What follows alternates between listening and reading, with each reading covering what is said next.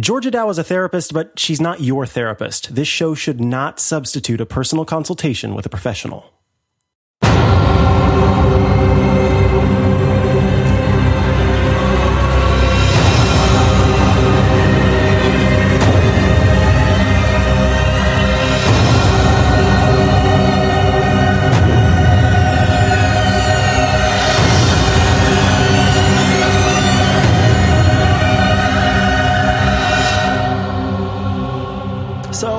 You all heard, but the bird is the word.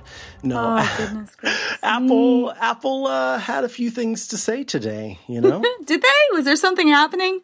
Yeah, there was an event today. Huh.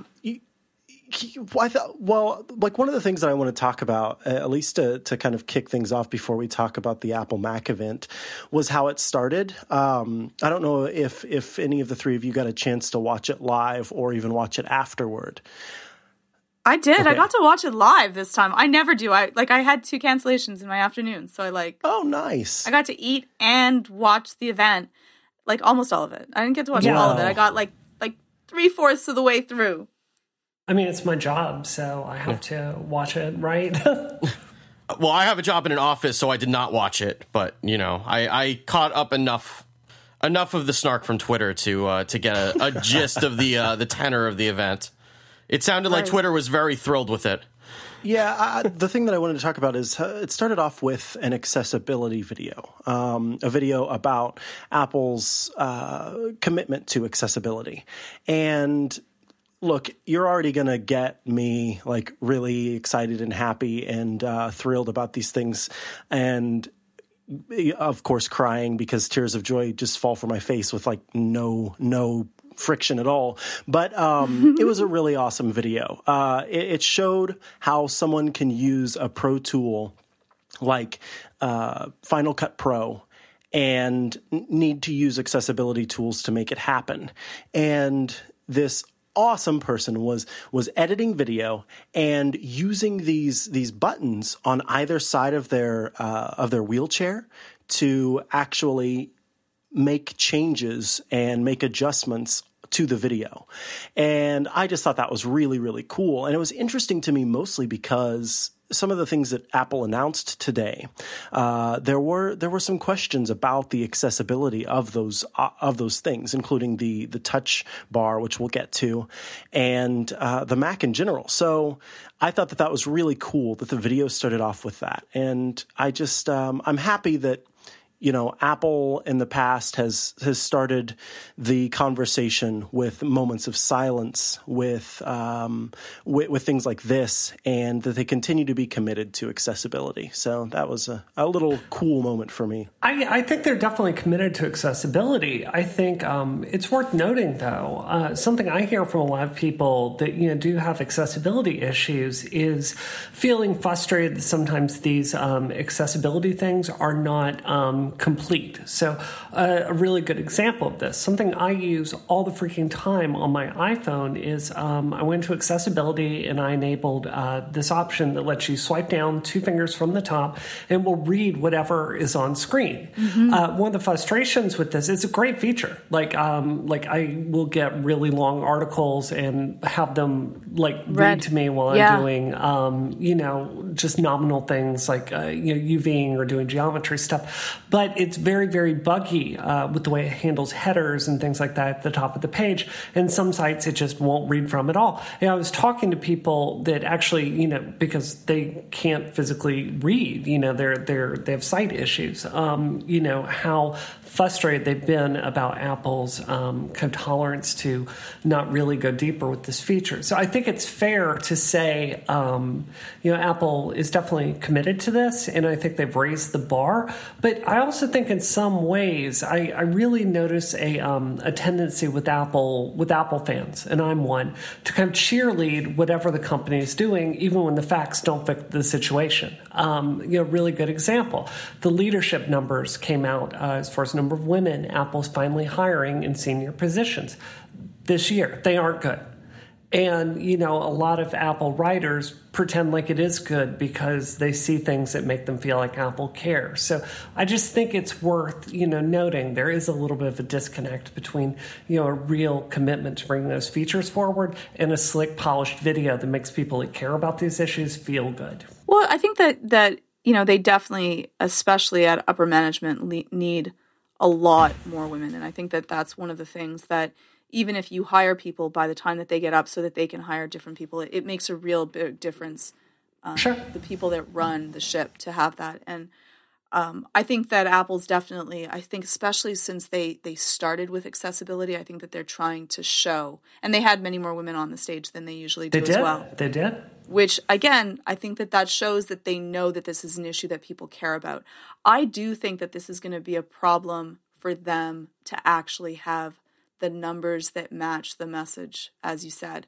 I think that it's hard for Apple to, like, they're difficult with changing the guard. And I think that that's going to be something that's going to be difficult for them. So I hope that they start to hire more women that are going to be at, you know, again, high management positions, because that's the only way that we're really going to change the ecosphere and also make it a more welcoming and opening community. And I would love to have more people that are, you know, that are dealing with different accessibility issues to also be running things, which they are actually getting quite good about, actually hiring people to test things and try them out that are dealing with these issues to see how they work. Because someone that does not have a sight issue is not going to be able to understand with someone else that might have that, will be able to use it, and what are the problems with that. Yeah, I think that's well said. We should talk about the Macs, though. Like, let's talk about the actual event. Like, I mean, how did you all feel about this? Like, you had the Apple TV update, which was it seemed pretty substantial, and they did have a woman up there demoing that. I really appreciated that. I mean, what was everybody's feelings on the the Apple TV update? Really, Georgia Dow? Really? It was okay. It's nice. I don't know. It wasn't like my experience with the Mac, right? Like, I was like, nice. That's good. I don't know. Was anyone else like rocked by it? Yeah, big time. Yeah, It looked great. It looked amazing. What rocked you with it? Well, I think it's the fact, and I'd love to hear other opinions here, but for me, I've completely, cut the cord. So, I do subscribe to Hulu for Sailor Moon Crystal. I subscribe to HBO for Westworld. I subscribe to Netflix for Westworld is to watch so Star sick, Trek. amazing. It's Sorry. so awesome. Yes, that is accurate. Can confirm. And it's basically getting all this video channel content and bringing it all to your screen in a better way, like live TV for some of these apps, like the CBS app. It just it seemed like a more natural way to watch TV, because like going up and through menus it's a pain in the butt. Yeah. I don't know. Nothing about the Apple TV really gets me excited, because especially since I bought my Xbox One and I have my TiVo running through the HDMI, like that's pretty much my Apple TV at this point, and it does everything that I want it to do, including some things that the Apple TV won't do, which was provide both live TV off of the cable subscription that I still pay for because I'm a monster, and and stuff like Amazon Video that I do watch rarely but occasionally. And honestly, I'm pretty happy with how the Xbox One behaves as a set-top box that way. So it's like, I got the perception. Again, I was catching up on the event after the fact. Basically, it seems to me that this new TV app, and you all can correct me having watched the full event, is something that's more along the lines of just kind of one-stop shopping for all these shows and organizing them by show, instead of having to go into each individual app to find the shows that you're wanting. Is that pretty much most of it? I would say it's more algorithmic. Like, so say, I watch Sailor Moon Crystal on Hulu, right? And then I watch Designated Survivor, and I bought that from iTunes. And then, I'm working through, Scream Season 2 on Netflix, right? Even though Netflix isn't going to be part of that, but this is an example of different, shows that are under this umbrella. So as I understood the event, it's going to know that I watched Last Week with John Oliver or Westworld, and it's going to show me when those new shows come out. As it is right now, because I don't have a cord at all. I end up like, oh, did Samantha Bee come out today? Did you see the email, Frank? I don't remember seeing the email. Well, let's go down 5 menus and look at this and hope that, the new season of Full Frontal is out. For now, it's all going to be organized into one place.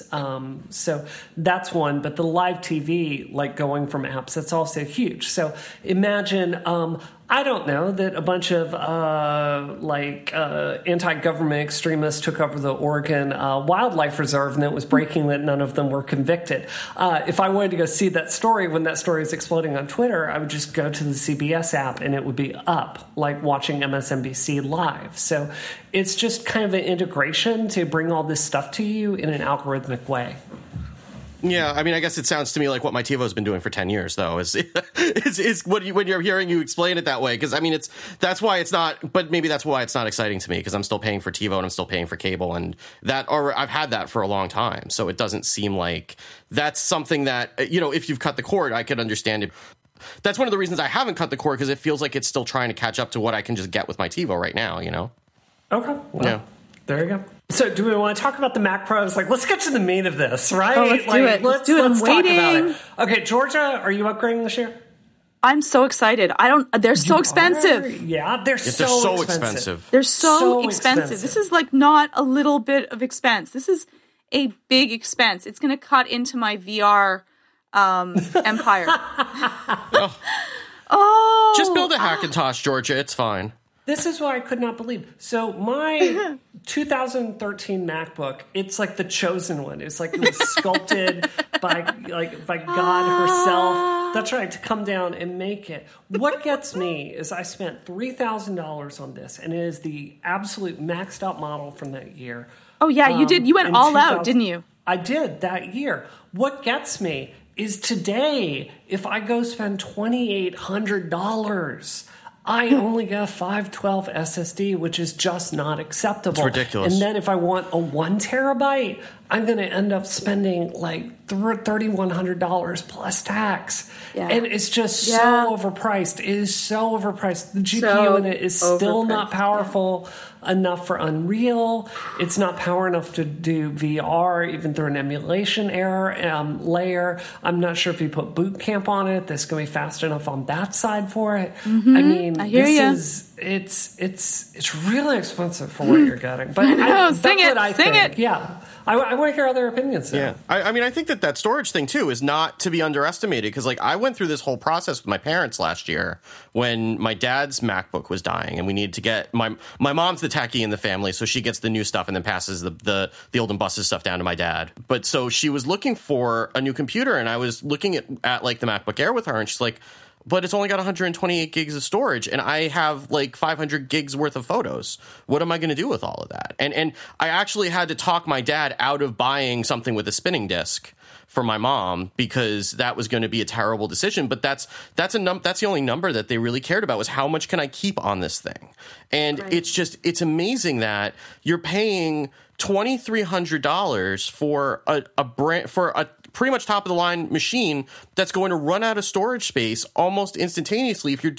Especially if you're targeting this thing towards pro users, people who are going to be editing video, who are going to like I have 500 gigs on my MacBook Pro that Brie, you talked me into, and I'm eternally grateful for you that you did, because I'm struggling with storage on this thing all the time with all the Logic projects that are left from editing the podcast. Absolutely. And have you experimented with like pulling out so I have an SSD, a Thunderbolt SSD that was really expensive. It's 1 gig. It's very fast, but the problem I run into is if I have Final Cut or Logic open and I disconnect it, it will corrupt my entire library. It will just corrupt every single project. I've lost all the original Rev 60 movies from that. Oh my goodness. So, and that's an error with, just the way this, like even the assumption that you're going to have an external disk paired with a laptop, and then you've got Apple's Pro software, Final Cut 10 and, Logic. The use case does not work. So, Georgia, I'm with you in the sense that it feels like a very sexy laptop. The GPU is a really big step up. Even though it's got 6th generation, Intel processor in it, it's acceptable. But I'm looking at it, and I really just don't think the value is there. I'm sorry. And I think it's so telling that, Microsoft had an event yesterday where they're basically giving you a 28-inch Cintiq tablet for the same price as a Cintiq tablet that's much smaller, and throwing in a free computer along with it. And to me, that is a much more exciting machine. Like, that is more forward-thinking than a touch bar at the top. So, I mean, that's my opinion. How do you all feel? Let's ask Micah, because that touch bar we haven't spoken about. Micah, are you salivating? I was earlier today, and I still am. I'm really excited about this. I have network attached storage, and I move everything off of my Mac after I'm done with it. So, like, I'm a project-based person. So after one project, be it video, audio, photos, graphic design, what have you, it sits on my desktop while I'm doing it, and then it moves to my network attached storage after that. So the storage doesn't really affect me. I think this computer is, yes, it's beautiful. It's sexy. It's got that fantastic bar that's so helpful in a lot of the applications that I use on the daily. So I use Photoshop all the time, and I'm really excited about getting to have those tools available to me. I do a lot of photo editing because we have pretty photo-heavy work at iMore, and so, doing things within the Photos app and adjusting colors and stuff like that from that bar is going to be really cool. Of course, send a lot of emoji, so the fact that it turns into an emoji bar is really neat. And again, my emoji article, by the way, is out, which people panned. People hate emoji. All the emoji haters came to comment on my article on emoji. Those people have no souls. And I'm sorry if you're listening and you fall into that camp. I'm sorry to inform you that you also have no soul. And I'm excited about, even though it means that the stuff that I have right now is going to require dongling, I think that it's really cool that there are 4 USB-C ports in this thing, because that is the opportunity to push out and push in a whole lot more. And the thing that actually got me more excited than even this MacBook Pro itself and its awesome little bar where I can use Touch ID to log in, which I'm excited about, is the what am I trying to say? The display, not monitor, the display that Apple and LG partnered on. And I did a piece up today about that display, and they've got a 4K and a 5K one. And the way that it only takes one cord with no extra little thing hanging off of it to plug into your Mac and keep it powered, and also it pushes everything else, I think that's incredible. The idea of only using one cord to do everything, that's so Apple and it's so Micah, because if I only have to put one cord in things, yes, absolutely, I'm sold. So yeah, I'm excited about it. I'm not too excited about the dongling it. The dongling it is not, that's not a happy moment for me. And it was funny because when we talked about it on the iMore show, I was like, please don't get rid of my USB. And I'm like, please actually add me an extra one, was what I was hoping for. And then when he did, they left you the jack. Thanks, Phil. When Phil Schiller was like showing and he swiped it around, I went, oh, wait. And my husband went, I think they got rid of all of them. And I went, no, don't even do that to me. It was like a hateful moment. Okay, but besides that, the touch pad, the touch strip. The touch strip bar on the top, that is absolutely awesome. Like, the only thing that would be more awesome is if it had, like, the actual keyboard itself was able to change. That would be the only thing that would have been cooler than that. I think that's going to make working when you're doing a lot of different things, using Photoshop, I'm really excited about. I think that was exceptionally innovative. Me too. I definitely agree with that. I'm a little worried about the position of it because, some of the people I've had early hands-on have noted this, that, if you're up there like trying to adjust those keys, you're like trying to reach over your entire keypad, hoping you don't accidentally touch it. Yeah. So if you're doing that a lot, I have to assume they tried it at the bottom, and maybe it just screws up your typing in some way, or your wrists hit it. But I'm a little bit skeptical about the positioning. But beyond that, I'm not trying to turn the spotlight on Microsoft. I mean, you guys know I love Apple stuff, but when I think about revolutionary interfaces, it's someone that really, I've paid my rent using Photoshop and Illustrator. I'm not talking like just editing contrast to a photo. I'm talking like spending hundreds of hours a week, well, not a week, but, on this stuff. Getting the dial, the Microsoft Puck product that they're coming out with. No, stop it! You are not talking good things about the Puck. You're joking. You totally. It looks great. No, it looks gorgeous. You are not. You're from Canada. You're supposed to love pucks. You're gonna dial a puck on the thing. I'm gonna lose the puck. Seriously. No. Listen. The I Puck. agree with Brie. I love the Puck. I love the Puck. So, if the Intuos, the Wacom Intuos, every year they try to get people to go buy new versions of this, and they'll do something like say, oh, we switched from 512 pressure levels to 1024 or some nonsense like that. But the thing that really made a big difference is, I think it was with the Intuos 4, they added something very similar to the side. It was a touch bar. It was like this little iPod mini style disc, and you could turn opacity, or you could change hue or saturation. It was awesome. Like, everyone used that. So this is basically a mobile version of that. People still use it? Absolutely. No, they don't. You know why? This is, Okay, you're right, Georgia.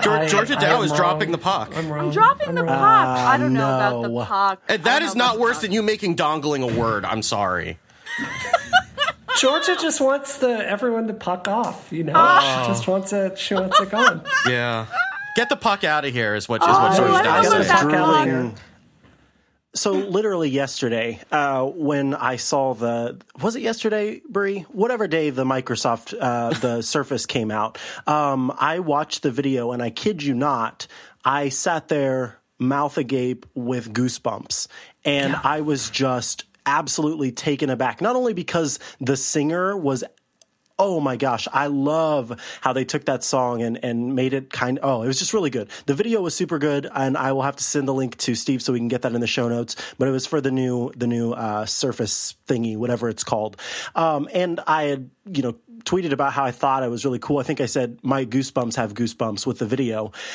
And I ended up having someone tell me that I was ignorant because I wouldn't explain why I got such a physical reaction for this product that I guess wasn't an Apple product. They went all therapy on you. Oh, they were very upset with me because you can't be excited about anything unless it's Apple, right? Unless it's Apple, yeah. Right. And that, it was, that's beside the point. Other than the fact that, this is kind of the first time where the thing that came before the Apple event ended up having more of a reaction for me than the actual Apple event. Like some other product from another company got me so very much excited. And part of that is because, literally everybody at iMore has been just working nonstop all day, but there was less excitement. So yeah, I think that, the Puck, yes, Georgia, the stylus, and all of the cool stuff, including the way that thing works like a drafting table, was really, I liked really the thing neat. that worked as a drafting table. That was pretty cool. Cool. I guess I would say this, and we talked about this on Rocket a bit.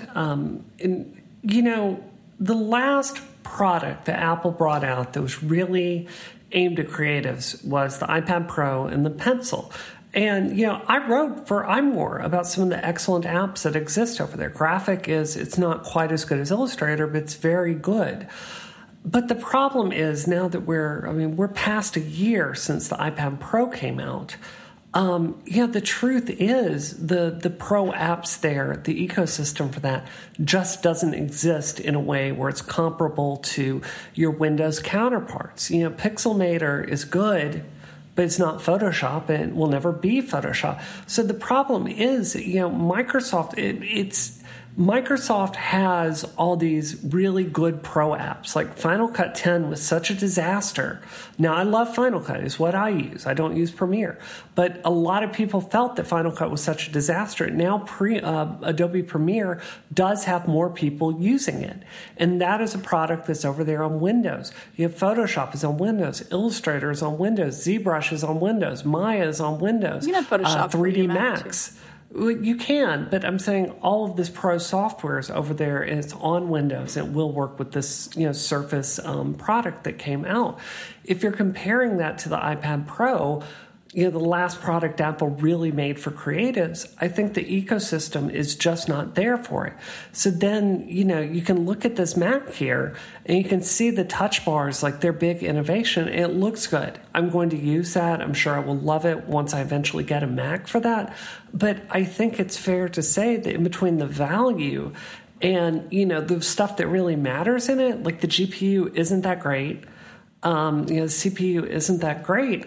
I am genuinely at a point where I'm considering going back to Windows because Windows 10 is not that bad. And honestly, Apple's tolerance for bugs in their flagship operating systems is pretty high nowadays. That's true. They haven't been good with it, yeah.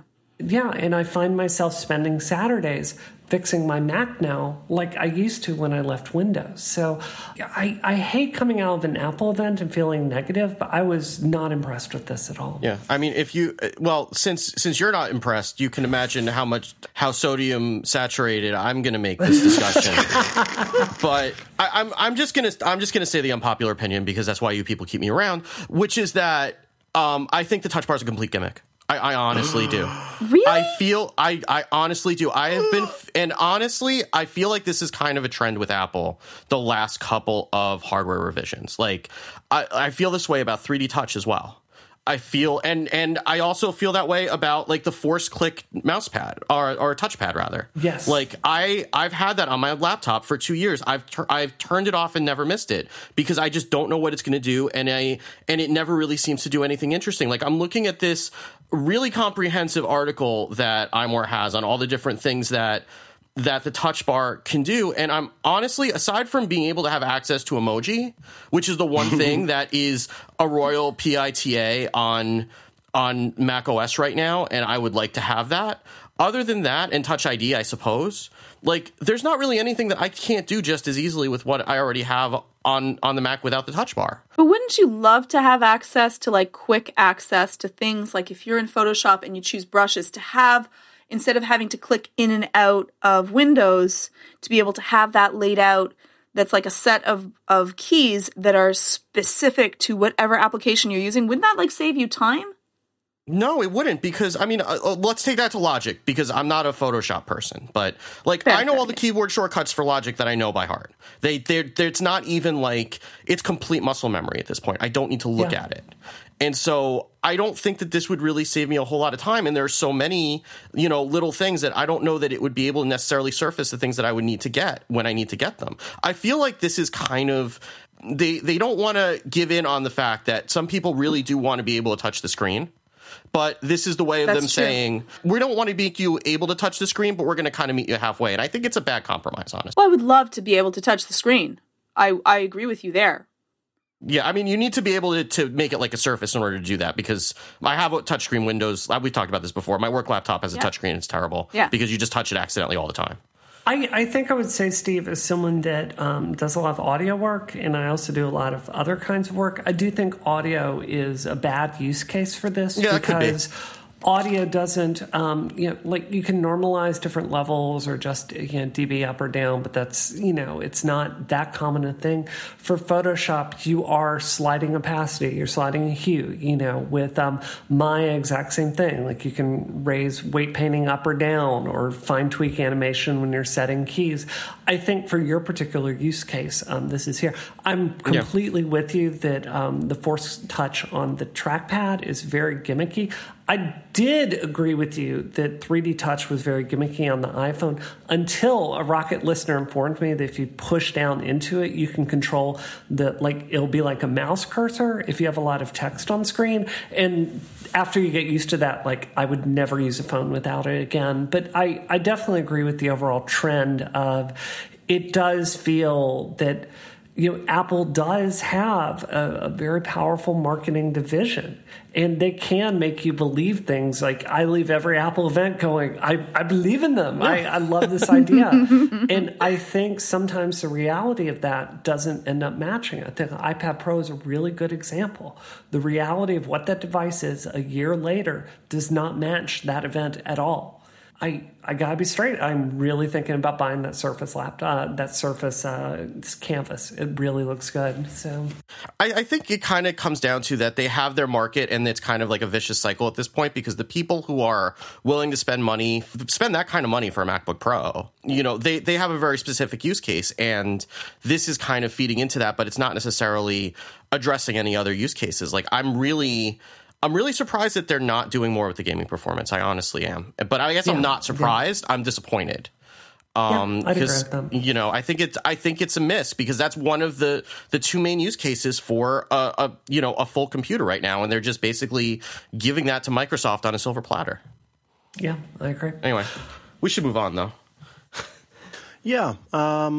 That pretty much covers it. There was also a regular MacBook Pro that doesn't have the touch bar, and a few other slight changes and adjustments, like a brand new version of Final Cut that I got to try out today. It's pretty great.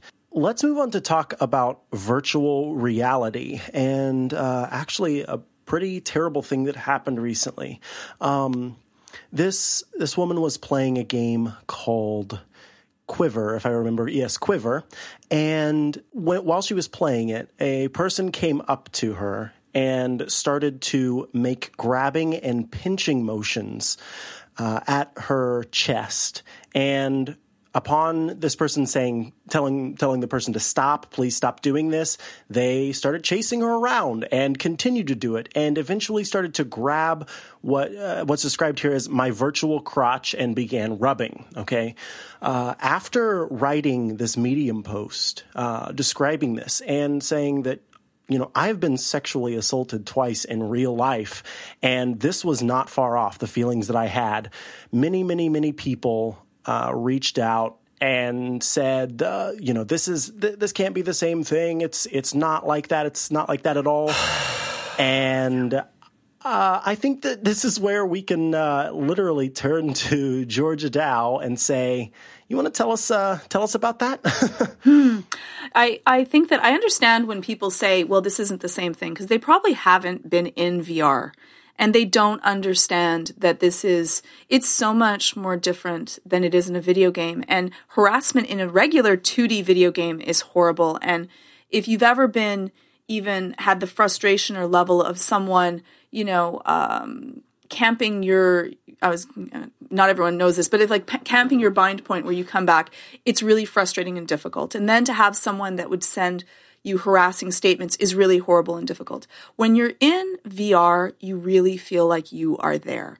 Everything that you look around is your surroundings to there. When you look at your body, it's there. And it is exceptionally immersive, and are the part of our brain that deals with visuals is what we usually deal with what is reality. And so I think that I can understand people not understanding that, but that's someone that probably has not ever dealt with harassment before, that probably is not female, because unfortunately more women go through harassment than men do. And they really don't understand how realistic this is. And so when you're there, you feel like you are there. Then there's a scary game. People deal with claustrophobia in the games. I've had games where people said, I cannot continue playing because I have a fear of this. They know that it's not real, but you are there and you're going through it. Now, let's add if this person or someone has gone through this and they have gone through being assaulted before, or bothered or harassed before. Having anything happen to you against your will that someone else finds is funny and you find is traumatic is a horrible experience to go through. And so I think that the level of empathy needs to be increased. And I think that people need to understand what we're dealing with here and how damaging that can be to someone. Yeah, no, I definitely agree with that. So we have a story we're going to link to in the show notes. I talked to CNN for quite a while about that because, Georgia, I'm really with you when you say we need to increase our empathy about that. But I think there's there's almost like a boil the ocean, like goodwill, like, we're going to create a revolution and people are going to like just be more empathetic, that we kind of tend to prescribe for these problems. And I don't believe that works. I think that our industry needs to get much more serious about labeling VR experiences for what you get. If you look at the history of games, there's a fantastic book out there, Console Wars, and it talks about Ted Kalinske, who's the president of Sega, basically starting the ESRB, which is a regulating system for the video game industry. Is probably the most wildly successful like corporate self-policing measure in history. And what it does is it gives people information out there, created by a panel of gamers. And parents, so they can choose what experiences they have. Because like Georgia, I've been homeless. If a VR experience like game had something that like triggered that in me, I would want to.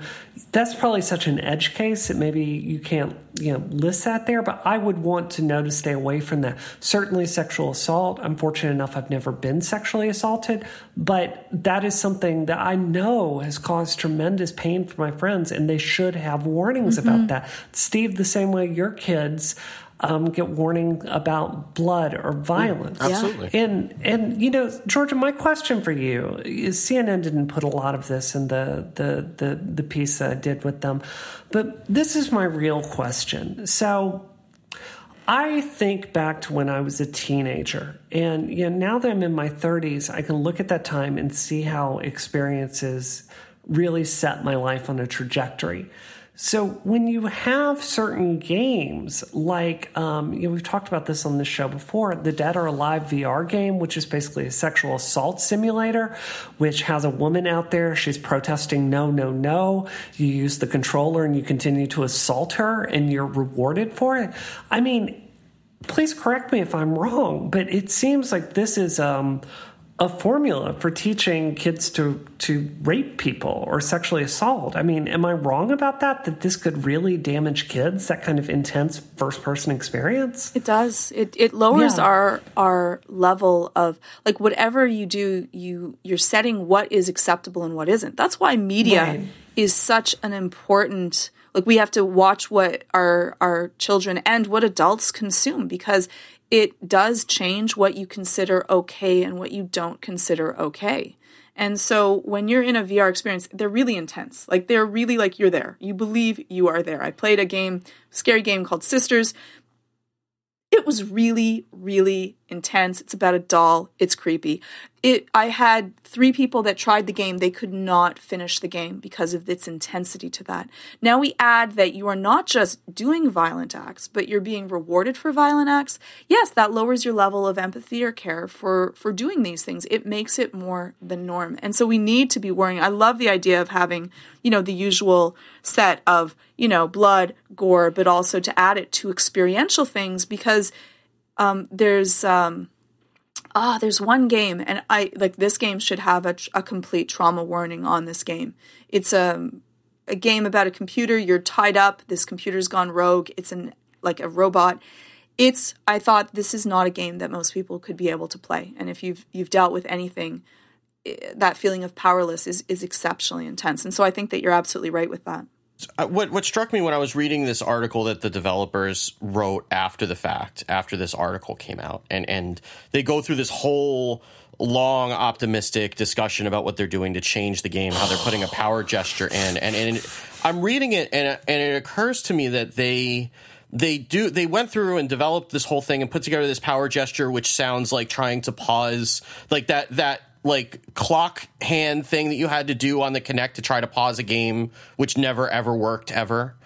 It just sounds very complicated to do in the moment where you're not necessarily going to be able to think about doing something like that. But it occurs to me that they talk a lot about how they felt about it, but they never actually say that they reached out to the woman who wrote the article and ran any of this by her. And it seems like, because like I've never been sexually assaulted. I don't know what it feels like, but it seems to me like, clearly they're in the same position that I am, and I wouldn't have the first clue about. I wouldn't want to presume to be able to say if something like that would make a difference or not in the game. I would want to be working with the person who had that experience and try to make it better for them, not try to make it, try to guess at how it would make it better for people. I think that's so perceptive, Steve, and I really want to back up what you're saying there. So we'll link to it in the show notes. But the developer's response was well-meaning, but it was really, really hard for me to get through because I was counting the word I in it. It was like, I read this story and I couldn't believe that someone felt this way about a game I had made, and I was so upset because I didn't want people to think I stood for this, and I had this thought about how I could build this and how me. And it was such a paradigm. We see this over and over and over, not just with, women trying to talk to men in the game industry about, systemic sexism, which instantly becomes about the man's feelings. You see this with transgender issues. If someone transgender goes to someone cisgender and says, what you did was not okay with me, it instantly becomes about the cisgender person's feelings. It happens to white people and black people talking to white people about structural racism. Like, this is a really big problem. And I would actually posit the thing that they wrote back, A, it's not a great gameplay solution to it. It's okay. But B, it's a really fantastic example of what not to do if you mess up. Like, it's really important to listen when that happens. So I thought it was terrible. I mean, how did everyone else feel about that? I didn't think it was terrible. I think that you're right about him. They put a lot of the emphasis on how they felt about this happening with their game. I like the fact that they did admit that this is something that was their oversight. So they did say that it was there. They didn't victim blame and say that it was her fault, which is what I worried that people often do, and how damaging that is that when you speak up about something happening to you, then suddenly there happens to be a lot of victim blaming to that. And they didn't do that. So it definitely could have been better, but it definitely could have been worse as well, because they also made a change immediately, which I tried out. And it puts a bubble where no one can enter into that space that you have in front of it. And it's a setting that's easy to access, and you can just have it set on. You don't have to change it. You can change it if you want in mid-game, but this is a setting that can be on your character at all times and isn't going to change any of the gameplay at all to that. It's just going to change the space around you that is considered safe, where no one else can kind of enter into to that. And so they also made it open source to hope that other people that are dealing with this gaming can be able to implement it as well, so that they'll also have other women feeling safe. They didn't implement, which I thought that other games have in VR, which is a banning system and a blocking system, so that you cannot have someone else be able to say anything that they want to you. And I think that that would be something that they should probably implement as well, to make people feel safer in the comfort, because this happened because on this game you can speak and you can hear everyone else, and they found out that someone was a girl, and that's why she was being harassed after that. Yeah, and that's like a basic gaming thing too. It's not even like a VR thing. Like, that's something that they have in like Heroes of the Storm when you have someone toxic on your team. I mean, that's what's kind of surprising. And again, kudos to them at least for doing something about it right away rather than getting defensive about it. But it's like, if you've played games for any amount of time, what you learn that anyone will try to grief a multiplayer game no matter what. And you need to be thinking defensively about how can somebody take advantage of that and abuse somebody else in the game. I think it's a common thing, and it shouldn't be something that you have to have somebody write a Medium post to be able to figure that out. You know what I mean? But Steve, this is a problem with our hiring practices in the video game industry. If a woman had been on that team, if a woman had been hired, if a woman had been on the playtesting committee, if they had valued women enough to get that point of view, any woman in the game industry, any woman that ever played one of these games could have told you this was going to happen. anyone knows this is going to happen. See, I feel bad now because I'm one of their play testers. Well, Georgia, it's still in its beta mode. I have to say, like, I didn't even think about it. I didn't even think about this. So yeah, you're right. I should have. Having a woman in the game design part of it. When you're talking out for the solution to this, throwing it open to the open source community, which is the most bro-tastic, terrible, sexist community ever. Do you have any idea how terrible open source is to women? Like, it's just like, it just makes me want to hit my head against the wall. So I hear you, Georgia, when you're saying these are smaller teams, and I understand that's difficult, but hey, it's just, this problem keeps happening because women aren't involved, like, at the high levels. And this is why we keep having this stupid conversation. Steve, how many times have we done this over the course of Isometric? Had a conversation exactly like this? So we've done about like 130 episodes, so probably at least 130 times. Yeah. So, oh my God. Long times. I just look at this, it's like, if you're playing multiplayer games, I just don't understand. Like, Hearthstone has 6 emotes and people find a way to abuse it. And it's just really? How do you do that? That's creative. People will spam emotes at you constantly during the game, and people will send friend requests after a game because that's the only way that you can communicate with each other. And literally, people will send friend requests with the express intention of basically unloading a bunch of vile hatred onto you. When you accept it. So it's like, even in a game where they go out of their way to basically limit player interaction to almost nothing, there's still abuse in it. So if you're making a multiplayer game, like if you've played a multiplayer game, you know that these things happen. Though I guess if you're, I don't know why I'm different because I worry about this stuff all the time, even though I don't need to. But, if you're anyone who's not a white dude, then this stuff happens to you all the time. And even if you are, sometimes this stuff happens to you all the time. And I just don't understand how you don't be a little bit more proactive. But, there's also a lot of idealism in development that people don't recognize the problems exist until they actually are confronted with them. So I agree. I think that's probably why I hate gaming and competitive anything anyway. Like those are the reasons that I just do not like any of that stuff. Well, then you just get good and then you crush people, and then it doesn't matter if they're being I don't feel like waiting through the though to get to that point. Like why make myself susceptible to any of this terrible stuff if I can just avoid it completely? Yeah. That's the well, that's why I only play with mics off unless I'm with like a group of friends. So in general, I get that. Alrighty. Well, now it's time to continue. So quite the segue.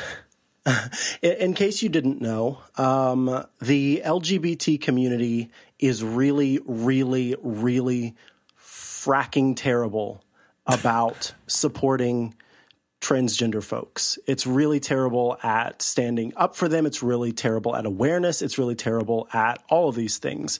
And I'm saying this to myself as much as I'm saying it to any other member of the LGBT community. Now we have heard BuzzFeed, and we'll link this article, has an article out talking about how LGBT leaders, and by that we mean people who are members of large foundations that purport to support LGBT goals, are considering making quote-unquote compromises on what they call the bathroom fight. So in order to pass other laws that protect members of the community, they are considering not going after and not protecting transgender folks from being able to use the bathroom that they would go into. And this whole piece, time and time again, we hear about how different smaller groups are being threatened by larger groups, that their funding will be pulled if they don't accept these rules. And, what it boils down to is that there are people who are literally saying that they can compromise on human beings, that a large community can be disregarded for the sake of these other people in the community. And that is atrocious.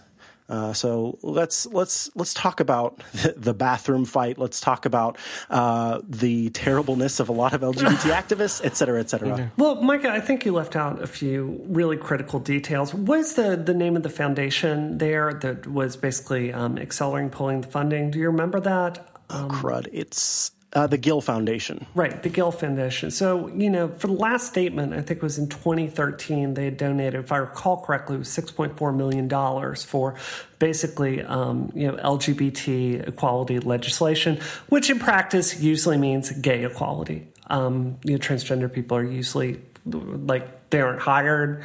The people fighting for legal rights for transgender people are a pretty scrappy, underfunded group of thing. So what happened is, and I want to stress here, I'm not an idealist. I've actually worked my butt off to pass legislation before. I've worked in pretty high levels of political operation. In D.C. So I understand that getting sausage made is ugly and it requires compromising on ideals. And I understand the pressure to, let, say, gay men get housing and, job discrimination bills passed, that it would be easier to compromise on transgender people. And what happened is basically the Gill Foundation, because certain groups like the ACLU were not willing to budge on this, the Gill Foundation basically pulled all their funding because they wanted to not compromise on bringing transgender people bathroom rights. This really underscores a problem in the community. And I want to illustrate this. I hope this isn't going to make anybody uncomfortable here. But, Georgia, Micah, and Steve, all of you, we've talked on the show. I know you're down with transgender people. I want to actually go through right now, and I want to ask some just basic questions about things that transgender people face and just see if you guys know the answer. Because this is really like an information issue. So, Steve, you've got daughters. Yep. Let's say if someone at your school, a transgender girl comes forward, what has she gone through? Did she just wake up one day and decide she was a girl? Do you know what the process was for her? What is the legal status of her, having that recognition of being transgender through the school? Do you know that? What do you mean by legal? By legal status? What did she have to do to go to the school and say, I would like to start using the girls' restroom? I presume she would probably have to get some sort of a, I don't want to reduce it to saying doctor's note, but something along the lines of that she's been to various psychiatric professionals who have certified it, something like that. I'm sure that she wouldn't be able to just go in and say, hey, I want to use the girls' restroom now. That she would have to have some documentation. And she'd probably have to go through some sort of an IEP process, I would imagine, in order to get special accommodations with the school. So, Georgia, actually, the standards in Canada are exactly the same as the United States. You're a therapist. Do you know? Well, it's interesting because we did have in our schools, and Montreal is a little bit more liberal with this probably than the rest of Canada. But we had a little boy who said that to his parents and knew from a very early age that I am actually a little girl. And the school was great about it. They changed all of his notes, all of his wording. He was able to go to whichever bathroom that he wanted. And everyone called through it. And there was never Montreal. But my question for you is, do you understand what that child had to go through? What is the process there that they had to do? Yeah, I don't know what the legal process is, and I don't know if anyone here it didn't really matter. There wasn't any parents that got upset. There wasn't anyone that was offended. There wasn't anyone that thought that this was going to bother or, cause any type of trauma or issue. It was, and again, maybe they're I don't know actually what they went through, and I don't know what other people. This isn't a criticism. I'm just trying to I'm trying to illustrate a point. Micah, let's say you have a friend that's transgender, and they want to transition, and they've gone through and have followed the guidelines for this through the WHO. How much do you think it costs for someone to transition? I don't know the answer to that, and I'm not going to give a wrong answer. Ballpark? Just ballpark? I couldn't guess. I don't know. No idea at all. Okay. Steve, do you have any idea? I would imagine it's somewhere in at least the tens of thousands, if not hundreds of thousands of dollars. Yeah, that's accurate. It's much higher for female-to-male transgender people. Yeah, my reason for asking this is it's frustrating if you know the public policy, because the way that the conservatives kind of frame this is like, oh, someone's just going to make up their mind one day that they're a girl and that's it. And they don't understand that, you have to go to a certain type of therapist with a certain kind of degree, and you have to get documentation and fill it out through WHO paperwork and take it to the school. And then, if you're actually going to get on hormones, like, if you're going to actually have gender confirmation surgery, you're going to have at least a year of lived experience. You're going to have 2 other therapists to certify you, and you're going to have to do all this. You're going to have to pay for it all out of pocket, because even though Obamacare is a step forward, transgender people are not covered.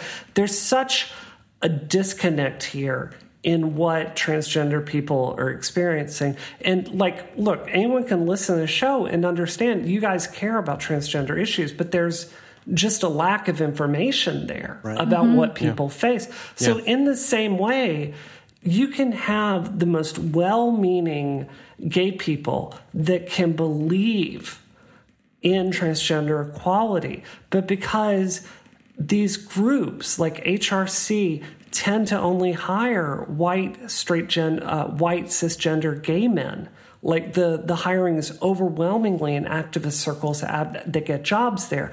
They can't speak for the transgender community. They don't have that lived experience.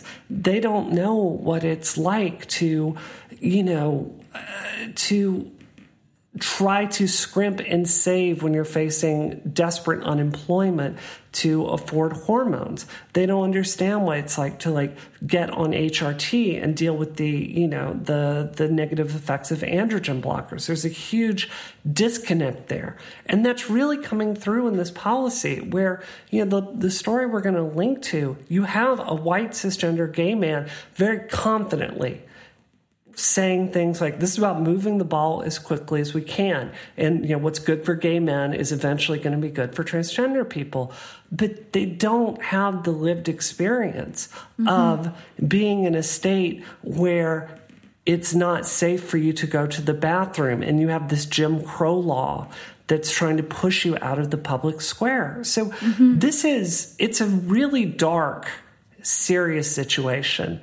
And I guess my question for the group is, if we are not going to talk about this now, if cisgender people, if gay people are not going to stand up for their transgender brothers and sisters now, in a year where you've seen transgender people have the highest murder rates in our history since we started recording it, in a year where we're passing Jim Crow laws in multiple states, where people cannot even exist in the public sphere, where suicides are skyrocketing because transgender people are being targeted in the news, what is the point that cisgender people wake up and understand this stuff matters? This is a genuine question to the three of you. Yeah. I mean, I guess part of it is that there are enough people who view being transgender as a choice. And I think that's where kind of the problem comes in. That's where the bathroom law comes in. I mean, it's basically an idea that today I feel like a guy and tomorrow I feel like a girl. And that's not accurate at all. Or, I'm just faking it because I get some sort of a sick pleasure out of it, which is not true. I mean, it's like horror fantasies from some, ultra religious person who thinks that their way is the only way of living. And as a Jew, where a lot of those anti-gay laws come from the Old Testament, and get a lot of, the people who are coming up with a lot of those types of laws don't understand that the reason that a lot of those things were in place at the time was because they actually needed to continue the survival of the Jewish people. So that's why they were making sure that people, reproduced against everything else. So that's the whole reason that, a man laying with a man was against the Bible, because that was, considered a waste of, reproductive energy that could be used to be making more Jews. So, but Steve, I would really have to push back against that. It's not just the Bible; it's geek culture. I could go through and give you a lot of examples. So, Naked Gun 33 1/3 had a really transphobic joke in it. Ace Ventura, the original one, had a really horrific joke in it. You had Zoolander 2 that came out last year, had a character that was 100% based on a transphobic premise. Video games have this all the time. Grand Theft Auto is very, very, very guilty of pulling out the transgender prostitute trope. I recently went through and read all the Harry Bosch novels because the Amazon series is so good. And Michael Connelly may have written a really cool character, but that dude is a level 10 transphobe in a way I don't think he could understand if you sat down and tried to talk to it. So it's not just the Bible. Oh, yeah. My message to you is cisgender people are abusive every day. And sometimes it's with a lack of information where they may not, understand that their behavior is hurting people. But it's also with this culture that really presents transgender people as a joke in a way that's really hurting people I care about. You specifically asked, when does this stop? And what surprises me most is that there were transgender women of color who were at the forefront of the gay rights movement in the very beginning, fighting tooth and nail and literally blood. And the needle hasn't moved for that group. And so I don't know when this change takes place. And it seems to me that it runs counter to what you would expect from a group that is trying to fight for not being discriminated against. And it's disappointing. And I am coming to understand even some of my own misinformation or lack of information and how that leads to harm for others in the transgender community. And I think it is. I think it's a matter of more information, and also people not being as casual about their ignorance. And I'm not, when I use the word ignorance, I never mean it in like a mean connotation. I mean literally the lack of information. I think that there are a lot of people in the LGB community who are resting on their laurels and who are a little too comfortable with ignorance. And it's a matter of stepping up and saying, it's time to learn more. And, even for example, understanding the difference between non-binary folks and transgender folks, and how assumptions in either court can end up harming the other. And these are things that I have learned, and things that have required, you've got to seek out, and you've got to become informed. And unfortunately, many of the mainstream platforms of communication, again, as Bria said, are run by cis white gay men. And those are the issues, and those are the things that are going to get attention before anything else does. And so we have to seek out and learn and listen. And that's the only way that the change is going to take place. So how does change happen? I think that at first, often people don't care about discriminating against other groups of people as long as it's not them. As long as it's not themselves, they're like, okay, well, at least I'm protected. And if you don't feel it yourself, I think that people find a really hard time to empathize. I think that part of the issue is the media. The media has been creating this mythos of transgender people as there's something wrong with them, they're different than us, and they've been used the similar ways that people dealing with mental illness are. Oh, they're going to do bad things. And they've created this fear in a society where we can do what in social psychology we call us and them. And that means that, well, they're different than me. And so then it's okay to do bad things because they're not us. And I think that makes it easier for people to get away with marginalizing groups of the population without feeling bad about it, because they're like, well, they're not us. And so then that makes it like, I don't have to really worry about this. And so I think that it's not just day-to-day people, it's everything. The entire culture has this marginalization that we get from everywhere, from, you know, the amount of old white men taking care of media and saying this is the way that this is all right to be portrayed, and it's okay to do that. And it's an undercutting to our entire society until we realize that we're all people in this ship together. I think I would add to that, Georgia. I think there's a real tendency to paint religious people, and specifically like white cisgender men, as the problem with transgender people. And don't get me wrong, there's a lot of really harmful attitudes with that. But my message to you would be the conflict I've seen with transgender friends of mine talking to me this week and really being upset has all come from liberals, and liberals that think they are supportive on the gay rights issue. Really good example.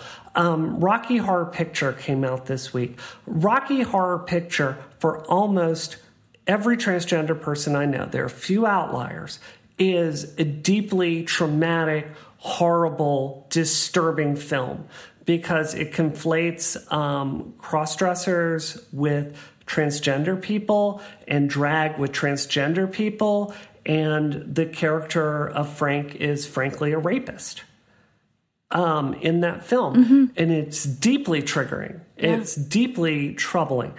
And what I've seen this week is when transgender friends of mine have tried to stand up and say, hold on, this isn't okay, then this thing happens with cisgender people where they get very defensive.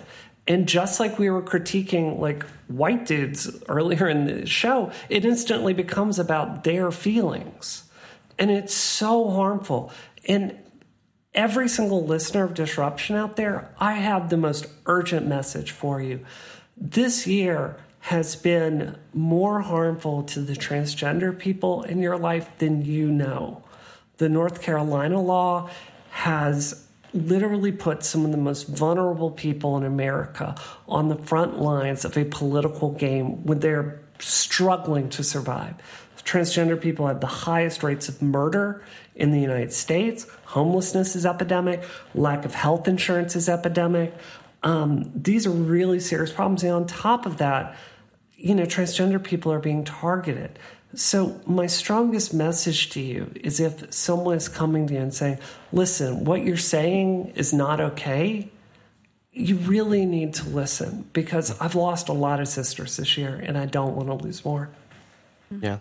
I think maybe there's something to like being cool with, you know, with being open-minded until it affects making you reconsider something that you love in terms of like media. Like, I mean, you're talking about, you know, Rocky Horror. I realized like Clerks was one of my favorite movies growing up. And I, you know, looking back on that now, like in the past year, it's absolutely terrible. And there's at least, and there's probably, I haven't gone and rewatched it. I know there's at least one incredibly transphobic joke towards the end of the movie that makes me like feel sick that I was laughing at it back when I was a college kid and didn't know any better. So, you know, but there's the difference between, well, you know, I guess coming to that myself and having somebody tell me that I, you know, pointing it out. But even then, it's a matter of being able to like look at that critically and say, no, you're right, that really is terrible. As opposed to, well, you're taking away my Rocky Horror, now we're not friends anymore. You know, and that's really where it's a matter of whether you say that you're okay with something and whether you really are open-minded enough to be okay with it and realize that things that you loved could actually be harmful to other people. Mm-hmm. Yeah. If there aren't any more thoughts, then we should move on to talk about questions from our listeners. Can I just ask a fun question? I wanted to ask all of you a fun question. We should end on a fun note. Let's end on a fun question. Steve, this kind of ties to your question. So I want to hear from everyone. It's about to be Halloween. I want to hear what you listen on Halloween. What movies do you watch on Halloween to really get you into that Halloween spirit? So, okay, my husband, I love Halloween. I love getting dressed up. Any excuse to get dressed up, I'll take it. I don't even need an excuse. I just want to get dressed up. So my husband, though, I don't like watching movies over and over again. I like to watch just the new creepy movies that are out there. But my husband every year watches Sleepy Hollow. Yes. Every year. Yes. It is his thing. And this is going to be the first year we're going to see if my kids can handle watching Sleepy Hollow. So. Oh. So scary. Yeah. Yikes.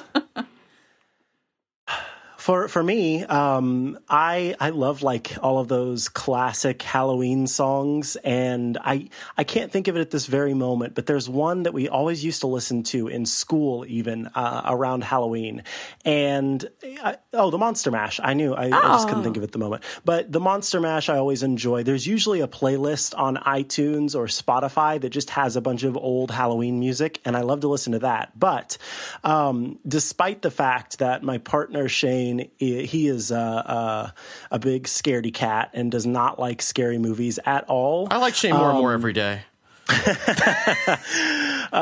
He is going to watch The Babadook with me, which I hear is it's really one of good. the most frightening films and is also very, very good. Yeah.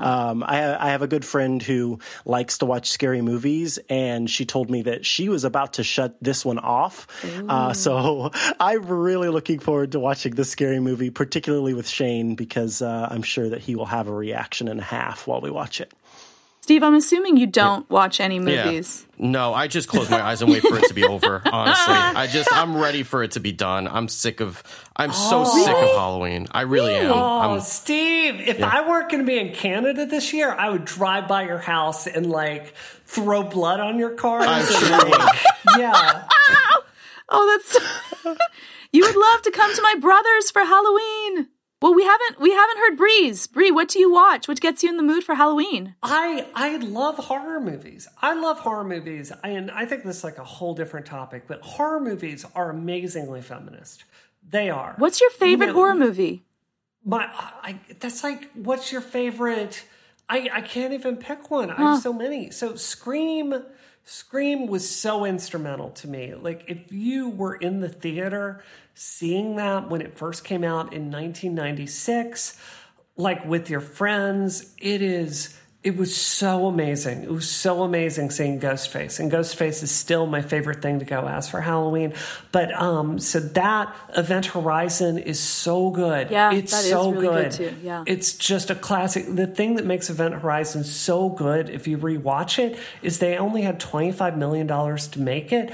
But it's right before the era of CG nonsense everywhere. So every set in this science fiction movie is real and physical, and they're really pushing buttons, and they really had to build like this thing that spins around like this gravity generator. So it is amazing. It's got Lawrence Fishburne. It's just an amazing film.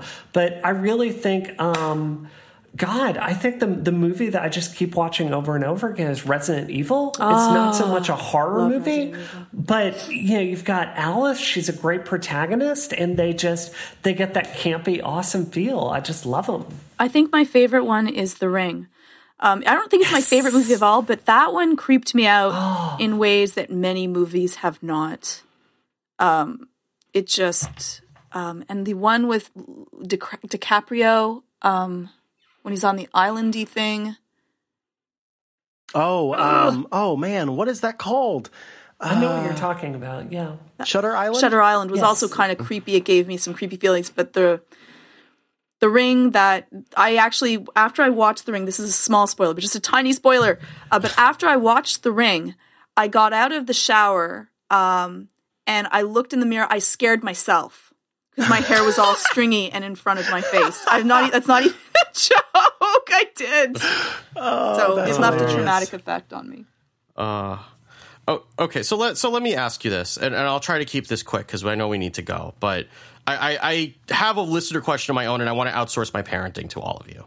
Which is, I know is since we're talking about scary things for Halloween, so, because that's my biggest terror. But so, my oldest, decided that she wanted to go as Pikachu this year. Yes. So she's in full on Pokemon Little Professor mode. God, she's going to be so adorable, Steve. I have to say. Yeah. Oh. So we were looking around. We looked at Target and all the other stores, and nobody had it. So the twins were at a party, and she and I were on our own. So I said, okay, if you want to get it, we're pretty much going to have to go to the Halloween store because they're the only place that's likely to have it. So we go there, and she's like done before we even get in the door. Like there's like one of those like witch decorations like right inside the door, and she sees it and she's done. And she's like, I don't want to go in. And finally, like one of the people who comes in says, well, we'll turn it around, and if she just closes her eyes and you walk her over to the kids section, there's nothing scary over there. Well, so I coax her in, and we get over there. We get to the wrong part of the kids section. She sees some of the gravestones, and she's literally paralyzed for like 15 minutes. I should mention, for those of you who are listening for the first time, my daughter is high-functioning autistic. So this is something that is not unusual necessarily, but I certainly felt like Father of the Year trying to coax her out of like the one place that she was rooted in to just get out of the store because she was like crying like uncontrollably. So we eventually get out, and we're talking about it afterwards, and we're talking through it, and I'm like, some people really, really like that stuff. And she asked me, well, why? And I couldn't answer her because I don't look at any of this stuff either. So I guess what I'm asking you is as a legitimate question from someone who legitimately does not understand it, like what specifically do you get out of horror that makes it fun? But it gives you adrenaline rush. So you get really scared, you get that rush of adrenaline, and just like going on a roller coaster is exciting, or jumping out of a helicopter with the parachute, because if not, it's a different type of adrenaline rush. And then you've survived. And so you get that feeling of, being on the edge. It gives you a shot of, epinephrine in your system, cortisol. Your heart starts beating, and then you're like, you get that feeling of endorphins after when you've survived. So you actually get a biological feeding loop that people that enjoy this really can have fun with. And that's why some people really enjoy this, and some people really don't, for the exact same reason. I think and that really makes a lot of sense, Georgia. I can really feel that. I have a real aversion to watching any kind of gore in a horror movie. Like I will always cover my eyes, and I just I can't watch it. I think for me, I think a difference in our personalities, Steve, is like, I think generally speaking, you might be more of a conflict avoider, and for me, I'm more of a get up and kick somebody's teeth in. So, for me, but that has its roots developmentally. For me, it's how I survived. It's why I'm alive. So, for me, there is something like Tomb Raider is a game that nearly makes me cry when I play it, because seeing Lara Croft thrown in such a hellish situation and reach inside of herself to find that strength to keep going, that is really powerful for me. And in that same way, this is the basis of all horror movies. I mean, it's a feminist allegory almost. Think about it. Like, invariably you have a woman that it's a universe where strength doesn't help you, money doesn't help you, white privilege doesn't help you, being cisgender doesn't help you. It's a universe where perceiving the truth and acting on that truth is what makes you survive. And invariably, the people that rely on privilege end up hacked to pieces. Like, that's why there's the trope of like the guy who's like, oh, this is nothing, and he ends up he's the first. like being all he's the first to go. So it's a universe that really verifies and validates women's feelings. So to me, I just find it, I like that tension and that fear of survival, and it's a very empowering experience to me. That makes a lot of sense. Micah, do you have thoughts? You've been quiet on our show. No, I don't have anything to add. I think you both covered it very well, other than to say that I kind of disagree on white privilege not saving you, because still today, people of color end up dying way more often than anyone who's not a person of color. I thought the trope was they're the ones who are taking off and let all the stupid white people get hacked to pieces, and they're the smart ones who get the hell out of Dodge. No, they end up dying a lot of the time, or they're just the bad guy. Okay, yeah. So, if you would like to leave your questions of your own because we are running low, please do get in touch by calling us at 508-418-3532. Once again, that's 508-418-3532. You can also tweet us at _DisruptionFM with the hashtag DisruptMe, or send us a direct message. Please do let us know if you would like your name mentioned on the show. Otherwise, we will default to anonymous. Go ahead and give our show a review on iTunes, because that's so great when you do. And if you want to check out any of the articles or other things that we talked about today, head to relay.fm/disruption. If you would like to get in touch with me for some reason, you can find me on Twitter at Micah Sargent. And Steve, where can people find you? Well, you can find me on Twitter at WickedGood. And also, I've started recording my Hearthstone games for my own review to make me a better player, but I've been starting to post some of the more interesting ones on my YouTube channel. Cool. So I haven't, usually not with voice right now, though I want to get back into streaming, but I just need to find a good time for it. But generally I'm just playing without any voice or anything. But if you want to see that, I'll link my YouTube channel as well, and you can go check those out. Great. Sweet. Bree, where can people find you? Find me on Space Cat Gown. That sounds really cool, Steve. Yeah. I might watch that and become a better player. Awesome. And Georgia, how about you? Well, if you want to send me an email, you can send it to georgia@imore.com. And if you're dealing with anxiety, depression, sleep issues, you can check out anxiety-videos.com. And now we have cool bundle sets. So check it out. All right. Awesome. I'm going to have to get Shane a few of those videos after we watch this film. All that's left is for Steve to say that thing he always says. So Steve, take it away. Boo. Nice. I like that. I didn't expect I was not expecting that. Caught me off guard. See, I got you. I was scared. I got booed.